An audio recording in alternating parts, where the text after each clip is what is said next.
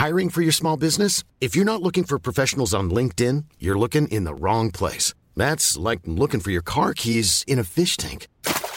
LinkedIn helps you hire professionals you can't find anywhere else, even those who aren't actively searching for a new job but might be open to the perfect role. In a given month, over 70% of LinkedIn users don't even visit other leading job sites. So start looking in the right place. With LinkedIn, you can hire professionals like a professional. Post your free job on linkedin.com/people today. From Decrypt.co, this is the Decrypt Daily, and my name is Matthew Aaron. Today on the show, $14,000 Bitcoin, Ethereum 2.0 set to launch December 1st, and what legally needs to be done so we can start voting using blockchain tech. Coming up today on the Decrypt Daily. What's up, everybody? Today is Wednesday, November 4th, 2020, the day after. I hope everyone had a great time watching the election results come in last night. Your state, your local elections, your state house, your state senate, your judges, your senators, your house representatives, all those good things came in last night. I had a blast staying up watching all of the results come in. Yet the presidential election is still going on. There probably will be some recounts. There might be even some lawsuits. There might be some Supreme Courts. And that all pushed me to one thing. Why the hell are we not using blockchain tech for voting? And I thought it must be the legalities. There must not be laws in place to do that. So I tried to look for some lawyers to explain this to me. So today we're going to talk to two people about the two different aspects of the law.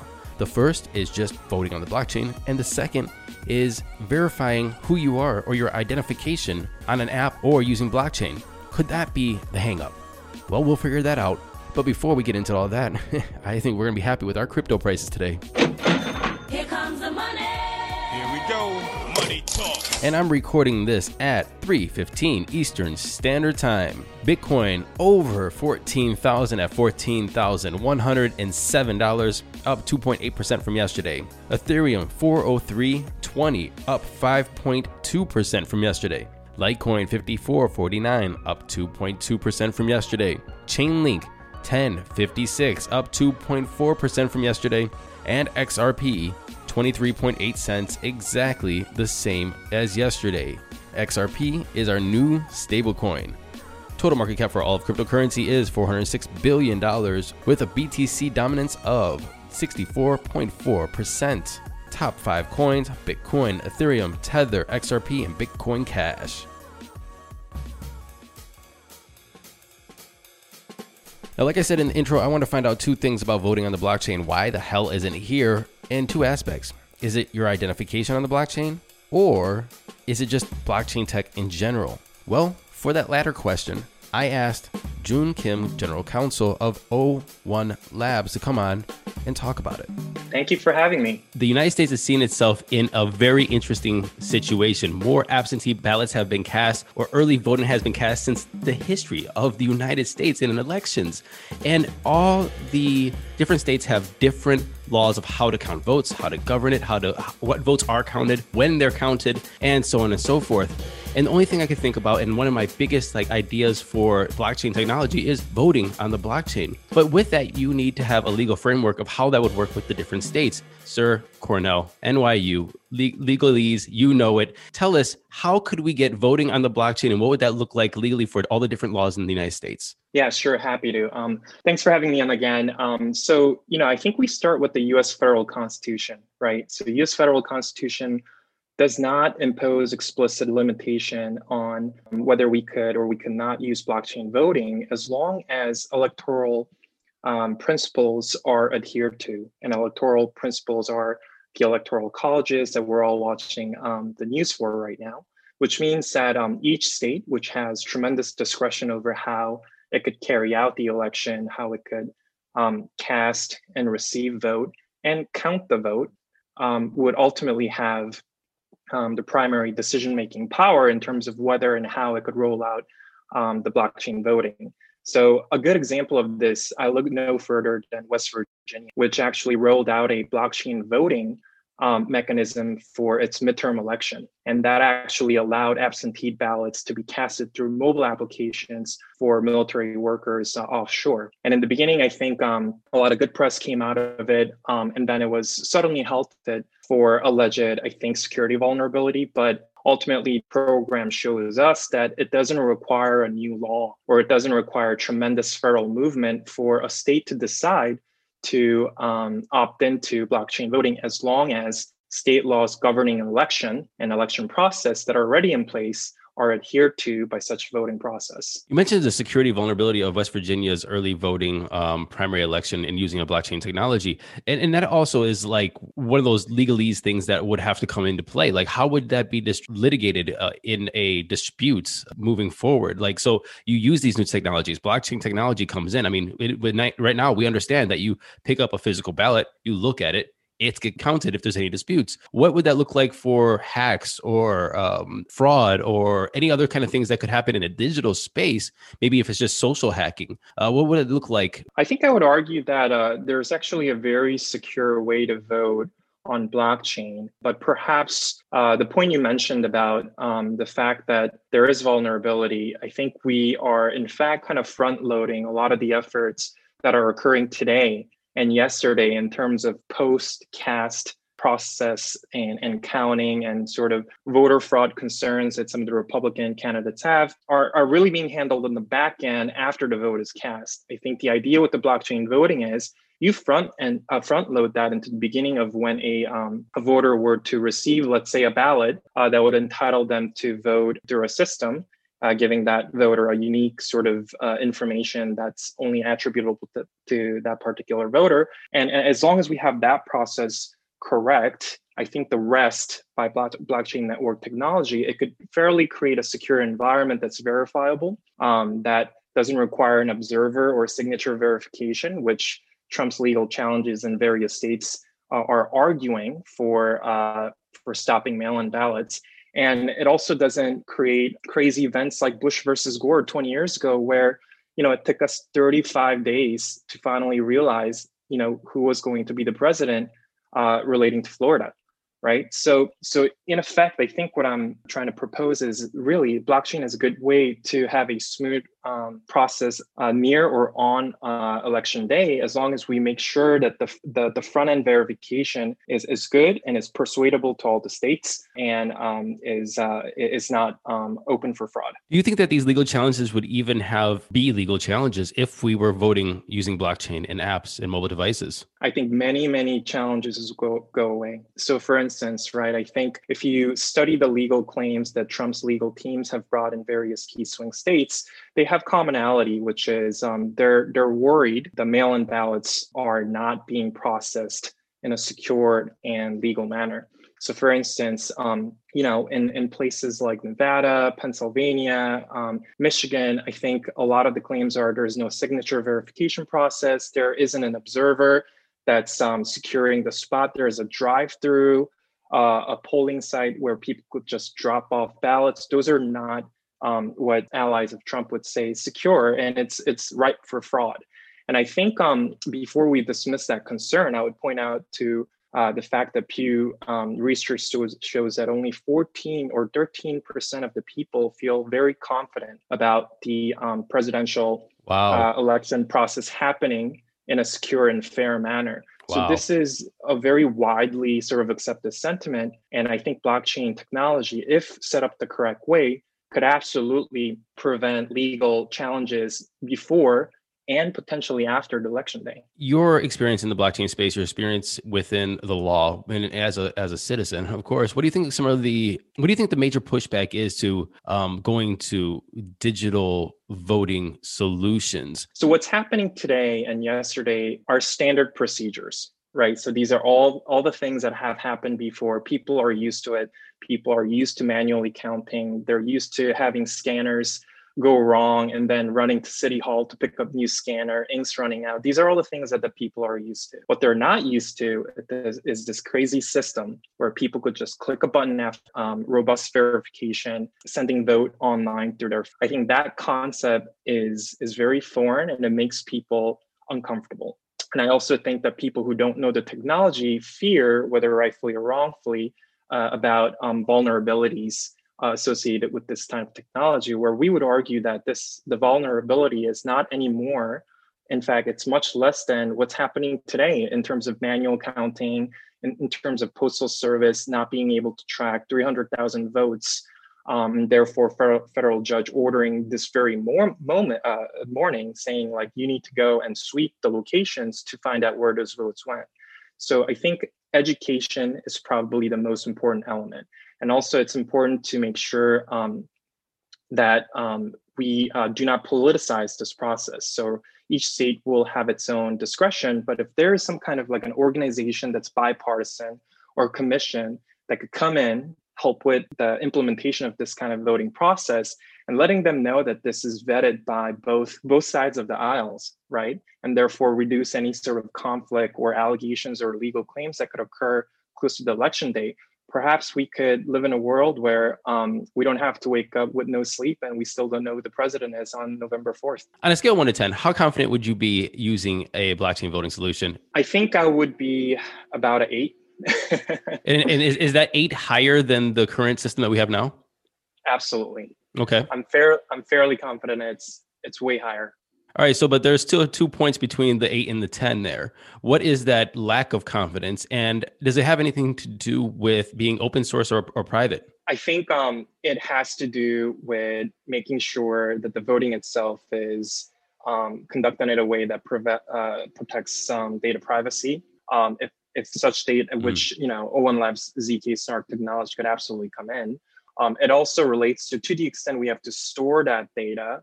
Then we encounter the problem of where is it stored? Is it stored in AWS? Is it stored on Google? The server vulnerability there obviously is something we need to think about.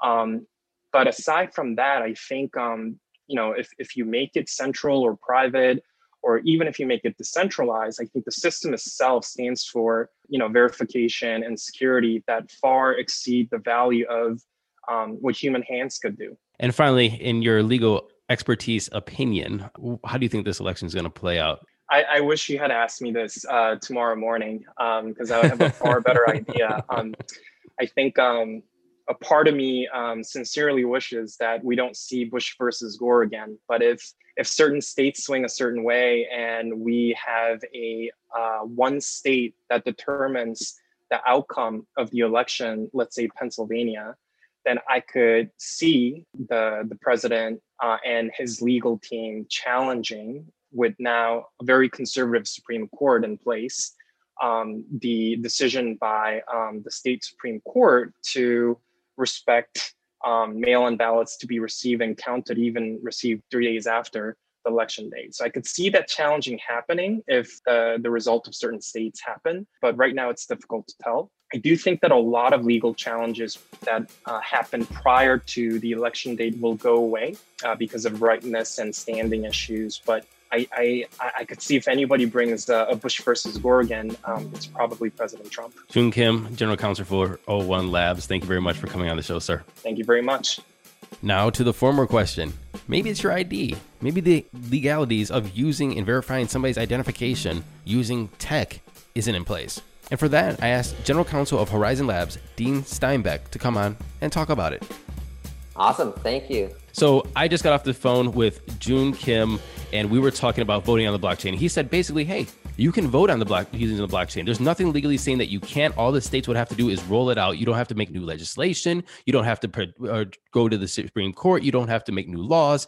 It's set up. Just vote on the blockchain. So then I was like, Eureka, why we're not doing it? It must be because we can't validate our ID. There must be something with our ID or who we are, identification, using an app or blockchain technology that's some sort of legal barrier from us doing it. Because I'm just trying to figure out why the hell we're not using it yet. Maybe you can help me out with this. Is there anything legally saying we can't use electronic ID to vote using apps or blockchain technology? So it's a great question, Matthew.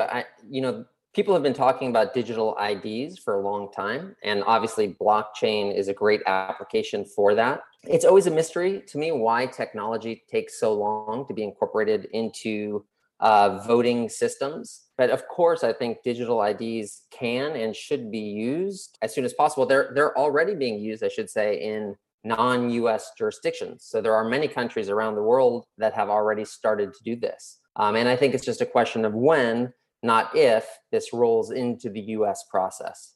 So I guess my overall question is, what does the United States need to do? What kind of legal framework would the United States need to have to do this? Is there any laws saying that you can think of right now where somebody can challenge it and go, no, that's just unacceptable to vote? Or is everything in place and the framework there, and we're just waiting to roll it out? No, so I believe that the technology used in elections in the United States is highly regulated. So it wouldn't be as simple as, hey, a local state regulator just wants to snap his fingers and incorporate digital ID services. There would be a process to go through. It's obviously a very sensitive issue, but obviously it can be done. So we're, at least for the most part, most of us aren't necessarily using registration cards and with hanging chads and things like that. That was a thing of the past. So slowly but surely, technology is advancing. But yeah, there's nothing that specifically says digital ID is not permissible. But it would need to be incorporated into the voting systems in a way that complies with voting regulations. What is your opinion about voting using blockchain tech? I think blockchain is the perfect technology to facilitate voting. What do you need in a vote? You need a immutable, transparent, and secure database, which is an exact overlap with what blockchain provides.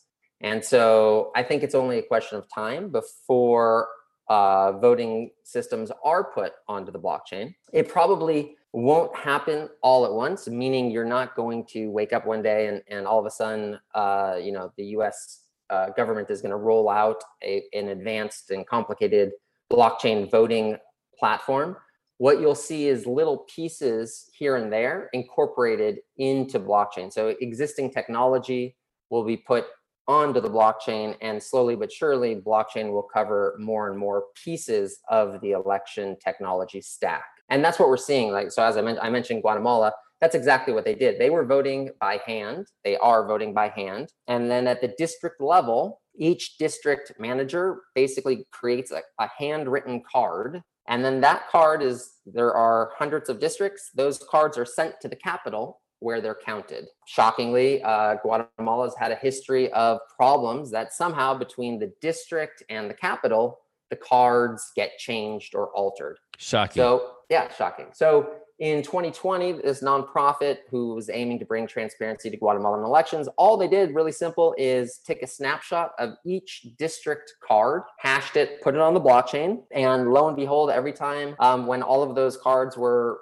sent to the capital and demonstrated, they all matched because, of course, they had to match. So I think what you'll see is little bits and pieces of the voting process put onto the blockchain.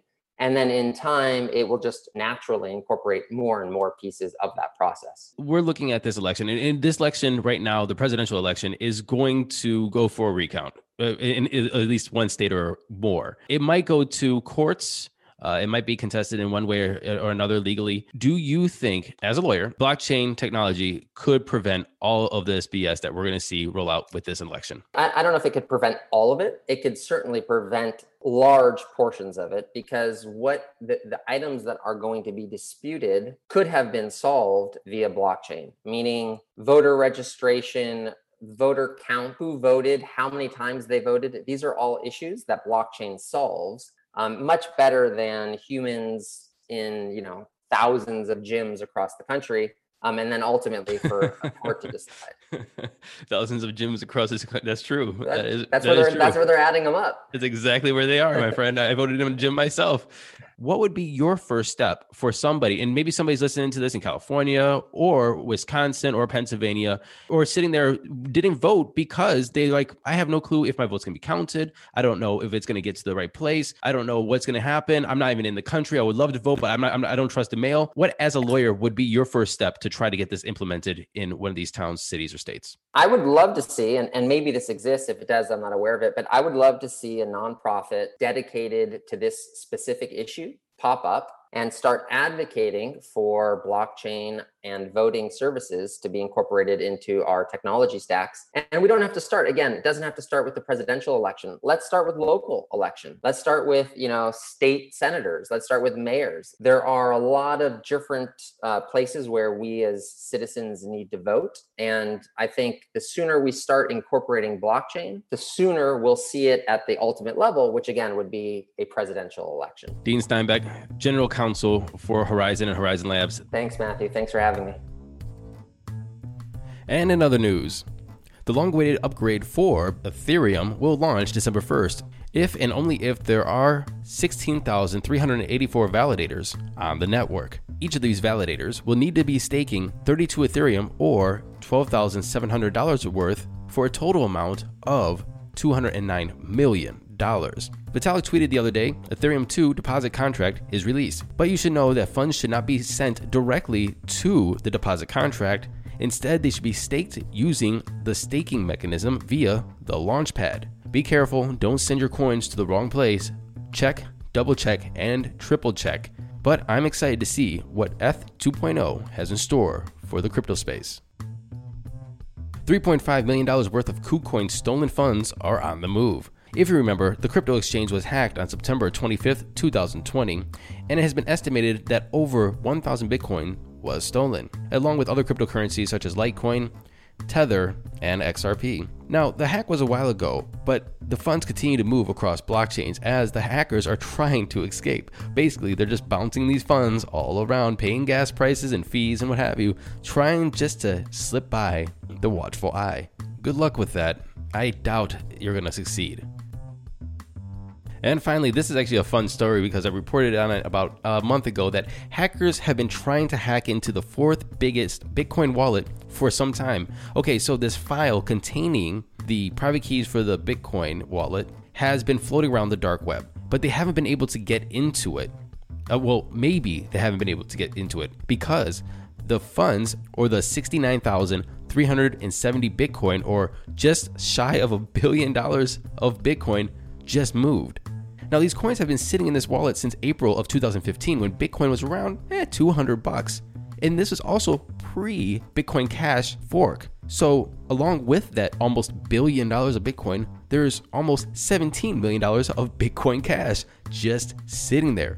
Like I said, it's the fourth biggest Bitcoin wallet and it's the 18th largest Bitcoin Cash wallet. Well, all of that just moved. So it's either somebody figured out how to hack it or the owner wised up, found out what's going on and was like, I better get this crap out of here. And I really hope it was the owner that moved that crypto. It would be I don't even know what would you do if you found that you lost $1 billion in Bitcoin because your private key was floating around the dark web. That would even make the 10,000 Bitcoin pizza seem small. Ooh, I hope it's you, owner. Thank you for listening to this episode of the Decrypt Daily. Happy hodling, everybody. Oh, yeah. Don't forget, subscribe, like, and share this, and leave me a comment on Apple Podcasts. Don't forget to send me an email, matthewaaron@decrypt.co. And another reminder, Crypto Kane, Toon Sui, and Floating 2020. I have some books and some t-shirts for you.